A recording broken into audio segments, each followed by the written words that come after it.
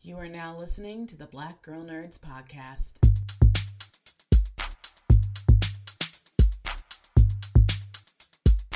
5, 6, 7, 8. Holla boys and girls, it's the BGN. Coming from the Marvel world to the DC friends. All the way from Hollywood to the PCN. She defends everyone from sleazy men. Won't apologize for spitting Shonda rhymes. The space that we make is never colonized. We're talking games and movies and actors. Better shake your booties for Black Girl Nerds. Better shake your booties for Black Girl Nerds. Yeah, better shake your booties for Black Girl Nerds. Ha. Better shake your booties for Black Girl Nerds. Better shake your booties for Black Girl Nerds. Thanks for tuning into this episode of the Black Girl Nerds podcast. My name is Jamie and I am your host this week. We are pleased to present to you two incredible women who have created this documentary, which was eye-opening for me and certainly will be for you. And for some of you, you may be familiar with a computer program called Mavis Beacon from back in the day. Well, there's a documentary that is coming out soon from Neon called Seeking Mavis Beacon.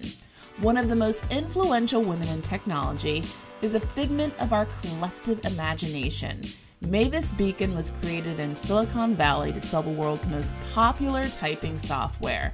But the Haitian woman who modeled for the program disappeared from the public eye, following two DIY e-girl investigators searching for the unsung cultural icon. Seeking Mavis Beacon poses questions regarding digital security, artificial intelligence, and representation.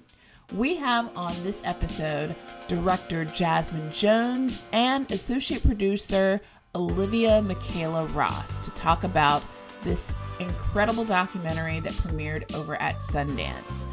If you're familiar with Mavis Beacon, or you're just a fan of all things STEM and technology and AI and all of those things, sit back, relax, and enjoy this episode of the Black Girl Nerds podcast featuring the investigators and creators behind Seeking Mavis Beacon, Jazmin Jones and Olivia McKayla Ross.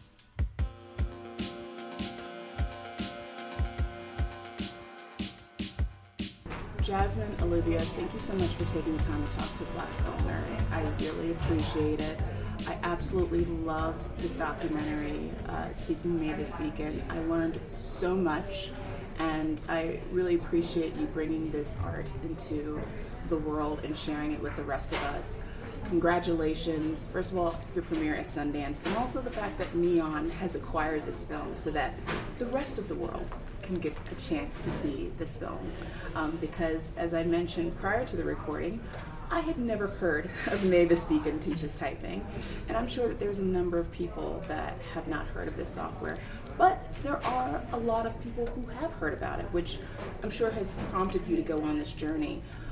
Starting with you, Jazmin, seeing a Black woman's face as the face of an educational software program can certainly have an impact on young Black girls learning how to type. What specifically was it about Mavis Beacon Teaches Typing that resonated with you so much? Well, first of all, thank you for all the praise and affirmation. It's really good to hear, and especially, you're our target audience, so it means a lot. I grew up in the suburbs of Silicon Valley in the 90s when I think we were in that melting pot time of racial politics. And so it was very much colorblind. I don't see color. And I think for me as a 8-year-old who was seeing Mavis Beacon on screen, it was just such a seamless integration. It's one of those things where at the time I wasn't there's this Black lady. I'm there's this woman. She feels like someone in my family. There in the interface, when I see the hands that are either her hands, it's but those could be my hands too, So I think it was just really important to see someone who looks like you. Especially Olivia has hinted at this a lot too, but desktop computers, there was nobody in my house who was an expert on technology. And so in terms of learning how to communicate and express myself online, Mavis Beacon was the conduit, and to use Olivia's term, the cyber doula, that really allowed me to have, I think, a positive relationship with technology And I'd also like to highlight, like, so much of this film is leaning into things that I have anxiety and imposter syndrome about. Specifically, like, I would never refer to myself as being tech savvy, and I also am, like, constantly trying to navigate my own relationship with my belief in magic and spirituality. And so this project has been a great way to kind of explore the things that I've been told are not for me. And I want to toss that same question over to you, Olivia. What was it about this software that resonated with you so much? I think there is definitely, like, a level of just, like, excitement to, like, have, I guess, like, a confirmation that, like, a lot of these technologies, like, that feel, like, super alien and outside of us, like, did originate with Black people, and that in so many ways, like Blackness, it, like, inspires. I think I myself, like, don't have super clear memories of playing Mavis Beacon. Around the time when I was learning how to type, it was, like, a real part of school curriculums, but they had much more boring softwares to teach you how to do it. But, like, thinking back just, like, from, like, a media heritage and, like, archival position of just, like, how important it is, that for so many people, like, their gateway into, like, a modern relationship with computers was, like, through, like, the body and, like, this, like, incarnation of, like, a dark-skinned Black woman who was, like, in some ways an expert, and, like, this typing prodigy tutor who, like, gave a celebrity endorsement to a software, and then on the other hand, like, was serving this kind of cyborg servitude role of, like, being an assistant at the same time. And I think that relationship is something that specifically, like, Black feminism is, like, so equipped to analyze and to, like, teach Silicon Valley about, and has been, if they would listen to us. And yeah, I feel, like, really excited about, like, the conversational opportunity that it creates. This was, you know, going back to you, Jazmin, this was such an emotional journey for you, seeking Mavis Beacon. When shooting wrapped, what was your initial feelings about your research and where you landed? And what are your feelings now as you're in the press phase of promoting this documentary? Let me get the camera set up. Yeah, it's, you know, there's that question that filmmakers like to ask, when is a film finished? And considering that we started the editing process while we were still, you know, doing the investigation, and then the idea of, like, we just kind of transitioned into editing, but there was always the idea of, like, well, if we need to do pickups, if we get a phone call from, you know, an important typing teacher, I'll pick that camera up. So I think it was kind of like there was a lot of trust in the process, and also I would say for the last year of the investigation, awareness of, like, things may not work out how we wanted them to, and so you're watching me in the film make peace with that, and then also in the editing suite it's like, okay, I think there's certain things, I don't want to spoil too much, right, but I think that given this is an investigative documentary, there are certain members of the audience that are looking to be satisfied and have all of their questions answered. And there's a lot of information that we found and had to parse through. Like, we answer some questions. Yes. We answer some questions. And we're also throwing the questions right back at the audience. But, you know, there's a really strong politic behind this film. There's a message that I am trying to have people take away. And it was really important as we're editing to make sure that the viewers not only felt like they were a part of this journey with Olivia and I, maybe, you know, using video game language, we are the avatars that are taking them on this journey, but also that they felt satisfied by that journey. And so, however Olivia and I felt about the results of the investigation on screen would dictate how the audience would also feel about the results of those of the investigation. So it was, I'm talking in circles here and mysteries and riddles, but it was it was good and complicated. And now it's, you know, this process was really challenging. I am grateful that the film has maintained so much of the spirit of joy and magic, because behind the scenes it was really arduous. And so it's just so refreshing to see the film in audiences with real people, to see how it's resonating with real people, to see that all of the time that we spent adding in, like, making this dense ass thing and all of the research, like, different people are pulling it apart. So I'm just really excited to share this with the world. Yeah. I mean, and I don't want to spoil anything either, but you mentioned peace. I mean, do you feel at peace with what you've ended up with, or where you've landed with this project? You know, I think when we talk about this film, we favor the language of, like, investigation, but Olivia and I truly understood this to be a wellness check, and from that lens, I feel great. And also, I think I'm so grateful that Olivia agreed to go on this journey with me and to allow me to film the process, and that we're there, because I do feel like the only story that you really have the right to tell is your own. And so because we've made this a personal documentary and you are there for the ride with us, I feel resolved. Yeah. I feel okay. That being said, you know, my phone number, the hotline is still up. You can still leave us a tip. And we, you know, all of the questions that I wasn't able to answer in the film, Olivia and I still have these ideas of, like, putting together an art installation or an educational guide, a manifesto that people can download. So all of the things that kind of got left on the cutting room floor, I've made peace with the fact where it's like, oh, we can share this information with the public, because we're not just archivists on camera. We do want there to be, you know, a way.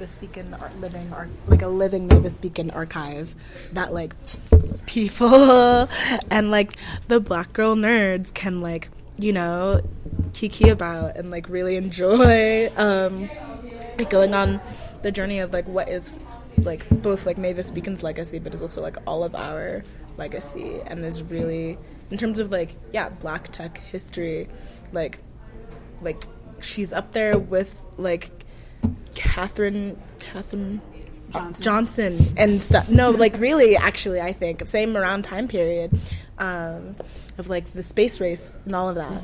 Mm-hmm. I feel like it's really, I think we all kind of deserve to appreciate that chronology, like Mavis Beacon, patron saint of typing touchbot. Like, actually, like, I think there's a lot that just the figure of Mavis Beacon herself is, like, owed, in addition to Renee L'Esperance. And I think it's cool that, like,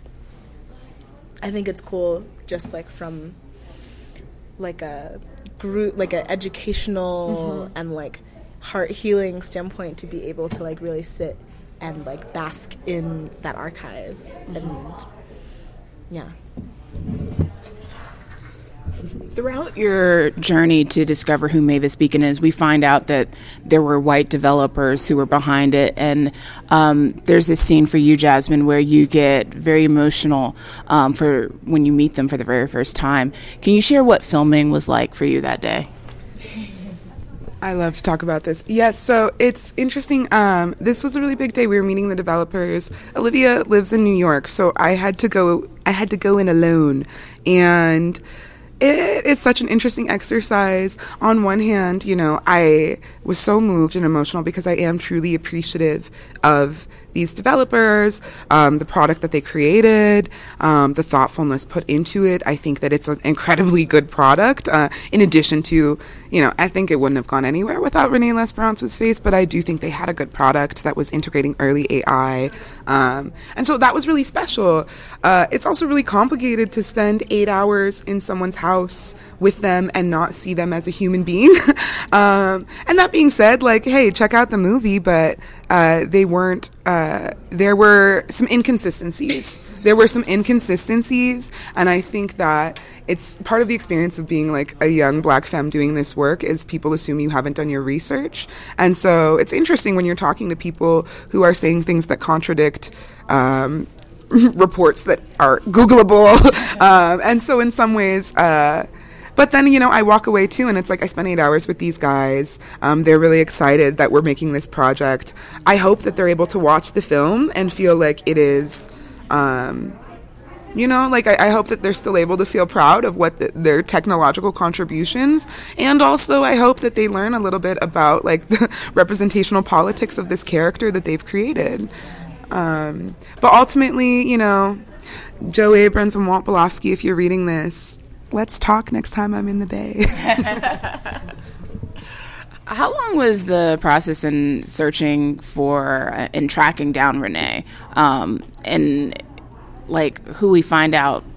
Oh wow, I didn't word this question properly.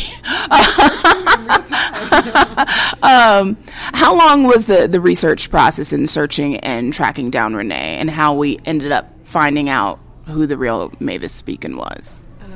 So, funnily enough, it was both long and short. Mm-hmm. A lot of it is not, like, the actual process of, like, what was Googled, what sites we used is not in the film, like, ideally, so people don't replicate us and, like, bother this woman. But it actually is very, the level of, even if you scrub your digital footprint completely and you don't have social media and you don't have, like, a website presence, the amount of information that still gets collected about you from your, like, government records, from marriage licenses, driving insurance, like, it's very actually quite accessible, like, using the right, like, open source tools, in a way where once we, like, figured out the workflow, it wasn't super difficult. Mm-hmm. It was more so figuring out what are these tools, and a lot of them are kind of, like, a little bit more obscure just by the nature of, like, the whole, like, apparatus is, like, more familiar to, like, more carceral private investigators. And so we did the first blanket search of us, like, typing stuff into Google, and that was, like, stage 1. And then things got progressively more complex, and then we had, like, multiple real-life physical addresses to compare and see which one was most likely to be accurate and that kind of thing. So when we arrive in front of, you know, people's homes, that's off of information that we find on the internet that we're looking to confirm whether or not it's true, because the profile associated with that information also has other information like phone numbers and stuff that's assigned to that, like, identifier. Because unfortunately the, like, surveillance infrastructure that we live around is really, really robust and complete. But it also doesn't, we were talking about this a little bit with some folks yesterday, like, it doesn't, the internet is both keeping very close tabs on us, but is also forgetting us. So, like, the things about, like, our human cultural heritage that are like on YouTube and Twitter and, like, all of these places, like, aren't very protected and, like, are very liable to disappear at any moment. But the things about us that can be sold and, like, used to market towards us are very, very easy to find. Absolutely. Well, listen, Jazmin, Olivia, thank you so much for taking the time to talk to Black Girl Nerds. It's an honor and a privilege to speak to both of you. This film was compelling, educational. It was needed.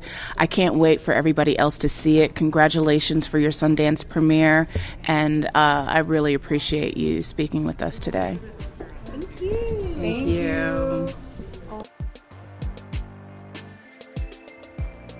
The Black Girl Nerds podcast is produced by Jamie Broadnax. The opening theme song to our show is written and performed by Samus. Various instrumentals are performed by Samus, Sky Blue, and Shubzilla. You can find various episodes of the Black Girl Nerds podcast on iTunes, Stitcher, SoundCloud, Audio Boom, Google Play Music, and Spotify.